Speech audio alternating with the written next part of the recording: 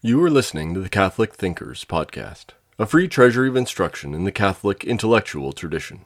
If you enjoy this lecture, please visit us at catholicthinkers.org/donate. This course is from our International Catholic University Classics Collection, originally recorded between 1995 and 2005.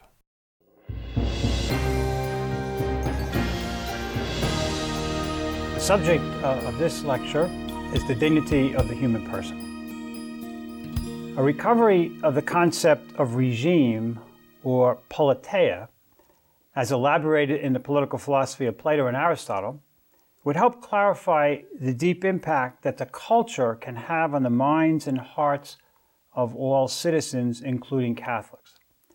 The regime is the whole political and social order. It refers to the moral taste, style of life, the form of government, and the spirit of the laws.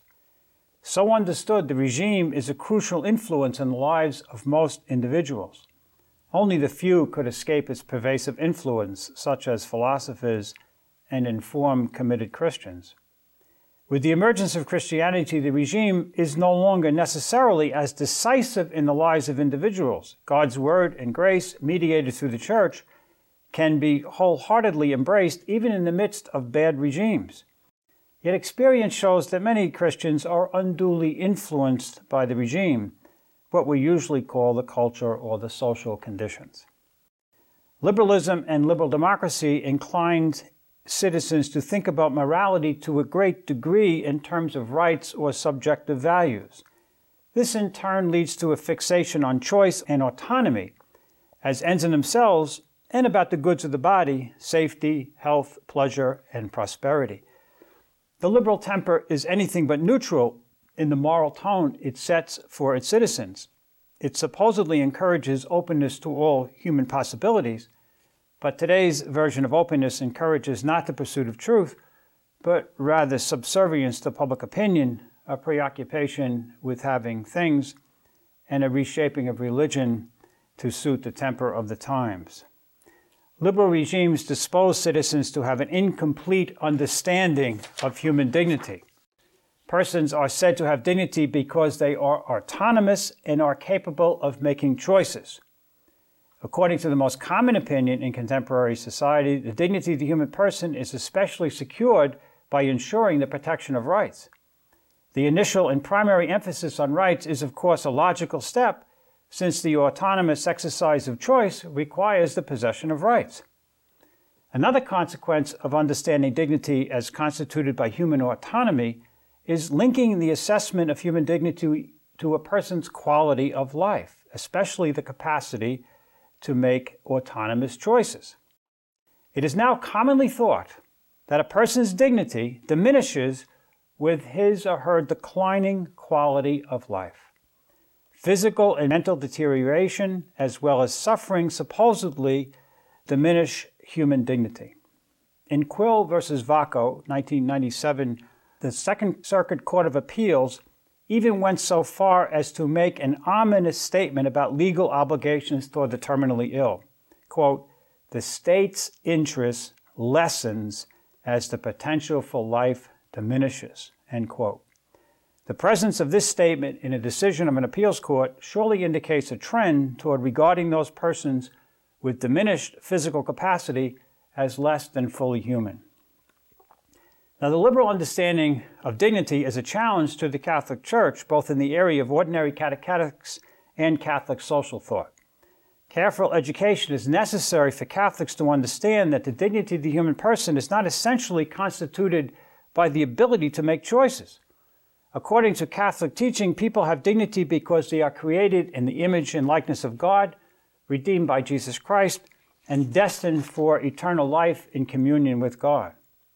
As Vatican Council II put it, the principal cause of human dignity lies in the call of human beings to communion with God. Being created in the image of God and redeemed by Jesus Christ makes it possible for everyone to respond to God's invitation to communion with Him. This threefold foundation for human dignity is both unshakable and instructive. No act of the human person can remove this foundation, even when people commit the worst sins and crimes and suffer diminished physical and spiritual capacities, they retained human dignity. While this Christian teaching about the permanent character of human dignity is often mentioned and acknowledged by informed Christians, rarely do Catholics hear that human dignity is also a goal or an achievement. Given the foundation of human dignity and the reality of sin, it logically follows that all will have to strive and strain to reach their ultimate goal, communion with the triune God. Christians continually achieve or realize their dignity by seeking the truth, resisting sin, practicing virtue, and repenting when they succumb to temptation. In other words, dignity is not only a permanent possession. There is a sense in which dignity is appropriated over a lifetime of living according to the fullness of truth. St. Leo the Great's famous Christmas sermon states this point in a memorable way.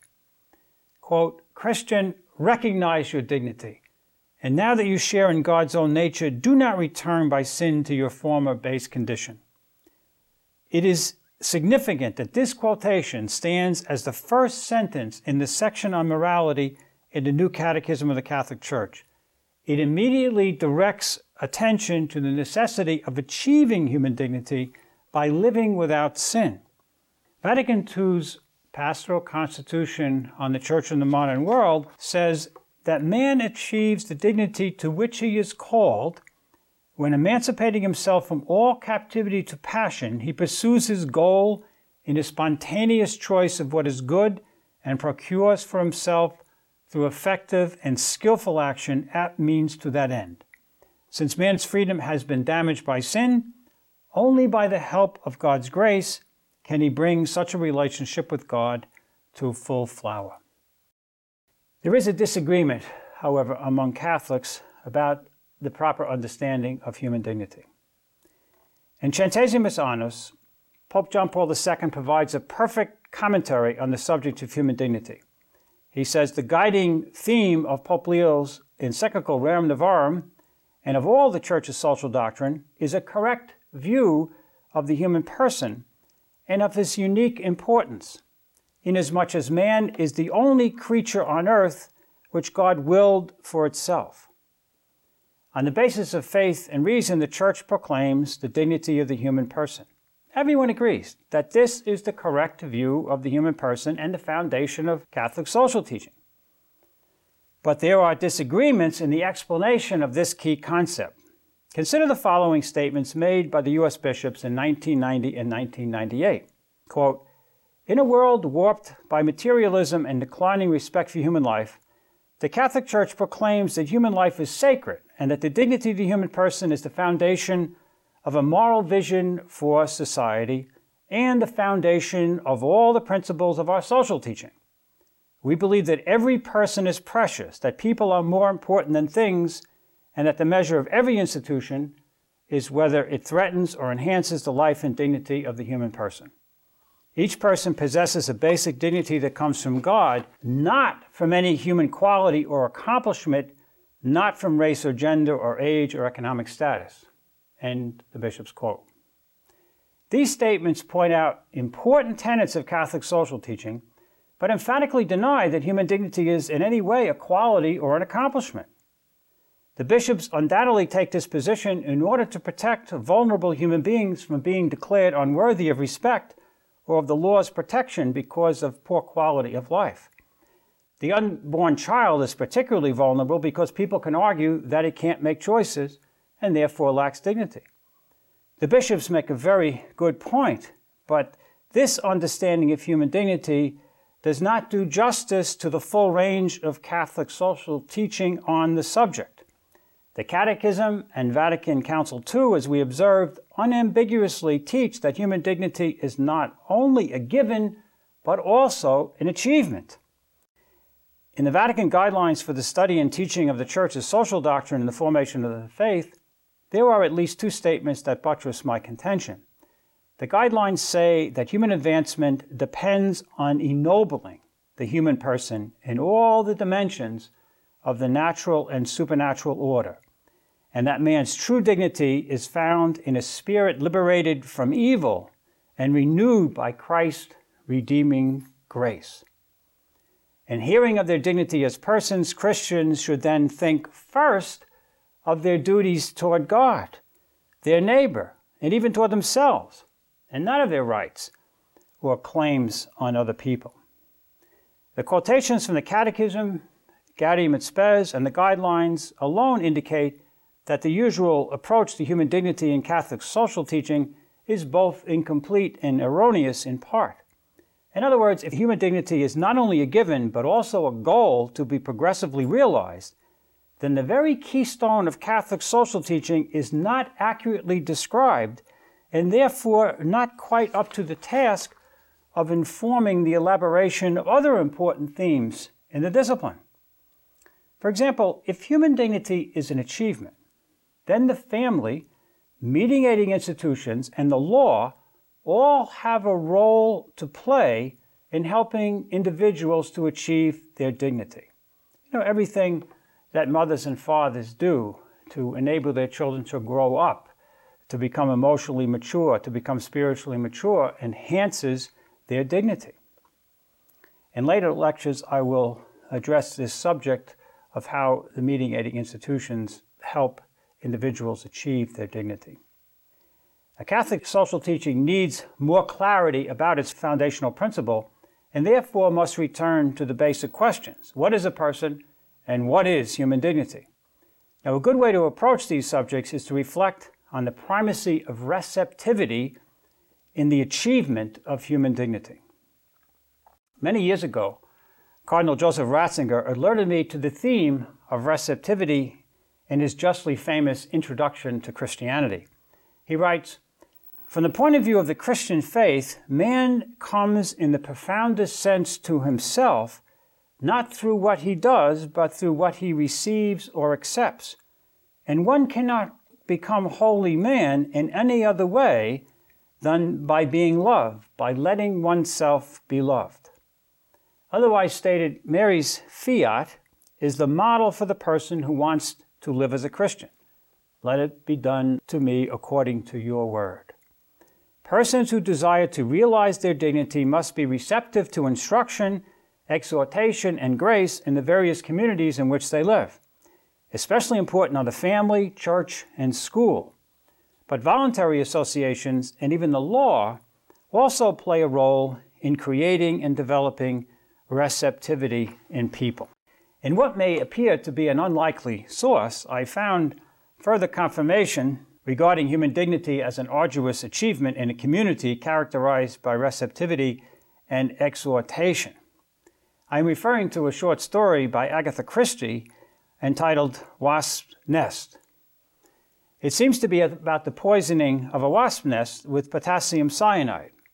It turns out that John Harrison discovers that he is terminally ill and devises a plan to poison himself in such circumstances that another man, Claude Langton, will surely be blamed for his death and hanged. The terminally ill man is suddenly overcome with a desire for revenge against Monsieur Langton, who has won the heart of his former fiancée, a woman he still loves. Hercule Poirot realizes what is happening and tries to make his old friend come to his senses and give up his desire to commit murder. Poirot advanced to his friend and laid a hand on his shoulder. So agitated was he that he almost shook the big man, and as he did so, he hissed into his ear, "Rouse yourself, my friend, rouse yourself. And look where I am pointing. There on the bank, close by that tree root. See the wasp returning home placid at the end of the day? In a little hour there will be destruction, and they know it not. There is no one to tell them. They have not, it seems, a Hercule Poirot." John Harrison resists the instruction and exhortation. Poirot then finds a way to substitute washing soda for the poison and confronts his friend after the failed suicide. Harrison moans when he realizes that Poirot had thwarted his suicide and saved Langton from being hanged for murder. Harrison asks, "Why did you come? Why did you come?" Poirot replies, of course, that he wanted to prevent the murder, and then adds, "Listen, mon ami, you are a dying man. You have lost the girl you love, but there is one thing you are not a murderer. Tell me now, are you glad or sorry that I came?" There was a moment's pause, and Harrison drew himself up. There was a new dignity in his face, writes Agatha Christie, the look of a man who had conquered his own baser self. He stretched out his hand across the table. "Thank goodness you came," he cried. "Oh, thank goodness you came." This story is a nice example of the education and transformation of a person's disordered desire by the prudent behavior and exhortation of a friend. And of course, it's a story about the achievement of dignity. The receptivity of persons to instruction and exhortation is a most important element in the realization of dignity. The ultimate end of a Christian community is both to educate the faithful to the love of God and neighbor with their whole heart and soul, and to be living witnesses to that love. If a person's dignity depends on growing in true love, then there should be no doubt that human dignity is both a given and an end. Now, what about human dignity and rights? In hearing of their dignity as persons, Christians should first think of their duties toward God, their neighbors, and even toward themselves, as we said, and not their rights or claims on other people. While respect for rights is crucial for the protection of persons, rights talk can be an obstacle to self-understanding when rights are not naturally placed in a teleological framework. For example, Vatican II's Declaration on Religious Liberty asserts that persons have the right to religious liberty in order to fulfill their duty to worship God. Gaudium et Spes, in a rarely quoted passage, says that rights are not properly understood unless the divine law guides people in the exercise of their rights. Here is the full text. "Therefore, by virtue of the gospel committed to her, the Church proclaims the rights of man. She acknowledges and greatly esteems the dynamic movements of today by which these rights are everywhere fostered. Yet these movements must be penetrated by the spirit of the gospel and protected against any appearance of false autonomy. For we are tempted to think that our personal rights are fully ensured only when we are exempt from every requirement of divine law. But this way lies not the maintenance of the dignity of the human person, but its annihilation." In other words, rights are not the primary moral counter. They are to be exercised in the light of the divine law and the natural law, and therefore cannot take priority over the education of the human person to virtue. In addition, citizens need a reason to respect the rights of others besides fear of punishment or self-interest. They need virtue. Catholic social teaching about the primacy of duty or virtue is actually a great contribution to the quality of life in a liberal regime. Virtuous citizens will always respect rights simply because it is the right thing to do, and not so that their rights will be respected. Since the public conversation about rights and dignity is mostly secular, many Catholics will not usually think of the truths of their faith when they hear the terms the rights of the dying person or death with dignity. A fine catechesis could begin to change this mentality if informed by a knowledge of the secular philosophy undergirding the prevailing understanding of rights and human dignity in liberal society. Mary Ann Glendon's Abortion and Divorce in Western Law and Rights Talk provided an accessible count of the political philosophy behind Western laws regulating a number of matters besides abortion and divorce. I have noticed that typical American presentations of Catholic social thought rarely mention Pope Leo the Great's point that the dignity of the human person is a personal quality to be achieved by strenuous individual efforts to overcome sin and practice virtue. The usual paradigm is to argue that rights are due to persons because they have dignity. This, of course, is true, but incomplete, especially in today's climate. To omit teaching that human dignity is also an arduous achievement deprives Catholics of essential guidance in today's secular culture. The proper understanding of the person's dignity would help Catholics resist the rhetoric of the euthanasia movements and move them to appreciate Christian teachings on sin, virtue, suffering, declining quality of life, death, solidarity with the dying person. Christian dignity is a high calling toward which a person walks with the support of fellow Christians. The patristic theme of epektasis presents an accurate image of this reality. The patristic scholar, Professor Ernest Fortin, explains, the life of the soul, as the Church Fathers saw it, is characterized by unceasing progress, indeed, not just an ecstasis or going out of oneself, but an epektasis or perpetual going beyond oneself in the direction of an ever more perfect godlikeness. End quote.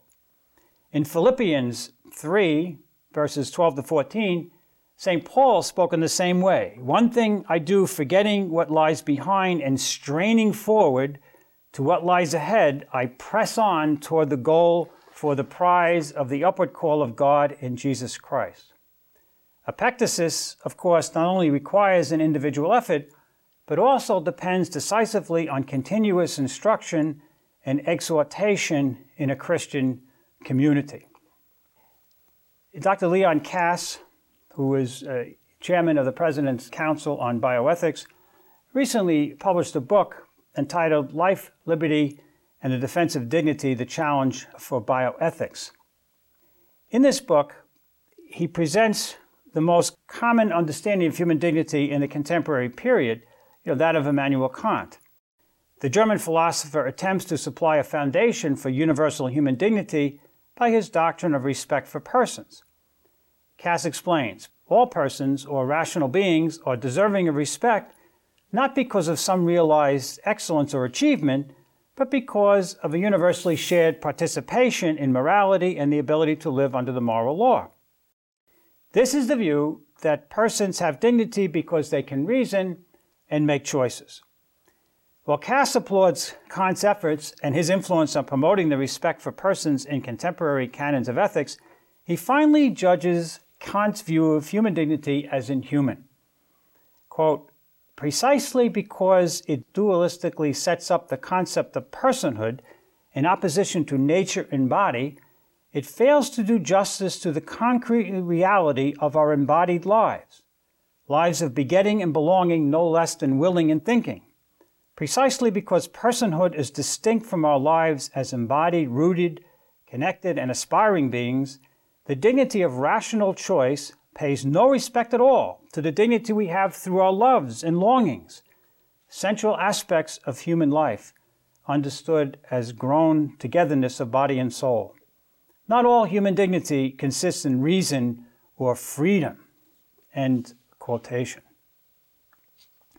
Under the influence of Kant, even many Catholics look at human dignity simply as a given and not also as an achievement of a person who avoids serious sin, loves his family, friends, and neighbor, and seeks to realize communion with God. Catholics rightly look to God's creation of man in his image and likeness as the foundation of dignity, but then fail to see that living in accord with God's image is the way of realizing their dignity in their everyday life. Perhaps Kass's philosophical explanation of dignity may help Catholics understand the teaching of the Catechism of the Catholic Church, Vatican II's Gaudium et Spes, and on human dignity as an achievement in addition to being an inalienable given. One example that Kass gives to see what his notion of dignity as achievement means can be found in his reflections on euthanasia. He says that death with dignity depends not on the legalization of euthanasia, but on the way one has lived, with virtue or not, and faces death, and by the way one is treated by friends, relatives, doctors, and nurses. Of course, patients should not be tortured by useless treatments and should receive as much pain medication as they need. Their dignity demands as much. But withdrawal of contact, affection, and care, says Kass, is probably the greatest single cause of the dehumanization of dying. Death with dignity requires absolutely that the survivors treat the human being at all times as if full godlikeness remains up to the very end. I think that full godlikeness does remain, despite the failure of cognitive and physical capacities. Last year, at this time, I was privileged to witness the care of the University of Scranton's Reverend William Hill, who was confined to a hospital bed with much diminished capacities for about 3 months before his death. His sister and brother Jesuits faithfully cared for him on a daily basis, ennobling themselves by their efforts and sustaining the elderly priest in his courageous and serene acceptance of decline and death. The dignity of patient, sister, and fellow Jesuits, which was much in evidence up till the very end. The kind of virtue displayed in Father Hill's hospice room won't see the light of day if patients are allowed and encouraged to end their lives with the permission of the state in order to realize their dignity. At any rate, as Cass says, we must never allow ourselves to relieve our own frustrations and bitterness over the lingering deaths of others by pretending that we can kill them to sustain their dignity. Cass fully realizes that he is proposing an elevated conception of dignity for patients, relatives, and caretakers. He nevertheless remains convinced that the right kind of rearing and education can persuade and motivate people to act according to their dignity, that is to say, their higher natures. In truth, he says, if we know how to look, we find evidence of human dignity all around us, in the valiant efforts ordinary people make to meet necessity, to combat adversity and disappointment, to provide for their children, to care for their parents, to help their neighbors, to serve their country. Death with dignity, in its most important sense, would mean a dignified attitude and virtuous conduct in the face of death. Think of the firemen and the policemen who gave up their lives on 9/11 in order to save their fellow human beings. They were achieving their dignity by that sacrifice. Now, this way of looking at dignity is much truer to life than that proposed by Kant, who wants to emphasize that dignity rests on autonomy and ability to make choices. In our next lecture, we will reflect on the meaning of the common good in the light of what we have said about the dignity of the human person as not only a given, but as an achievement. Thank you. We hope you enjoyed listening to Catholic Thinkers. Please visit us at catholicthinkers.org/donate to help us keep this content free.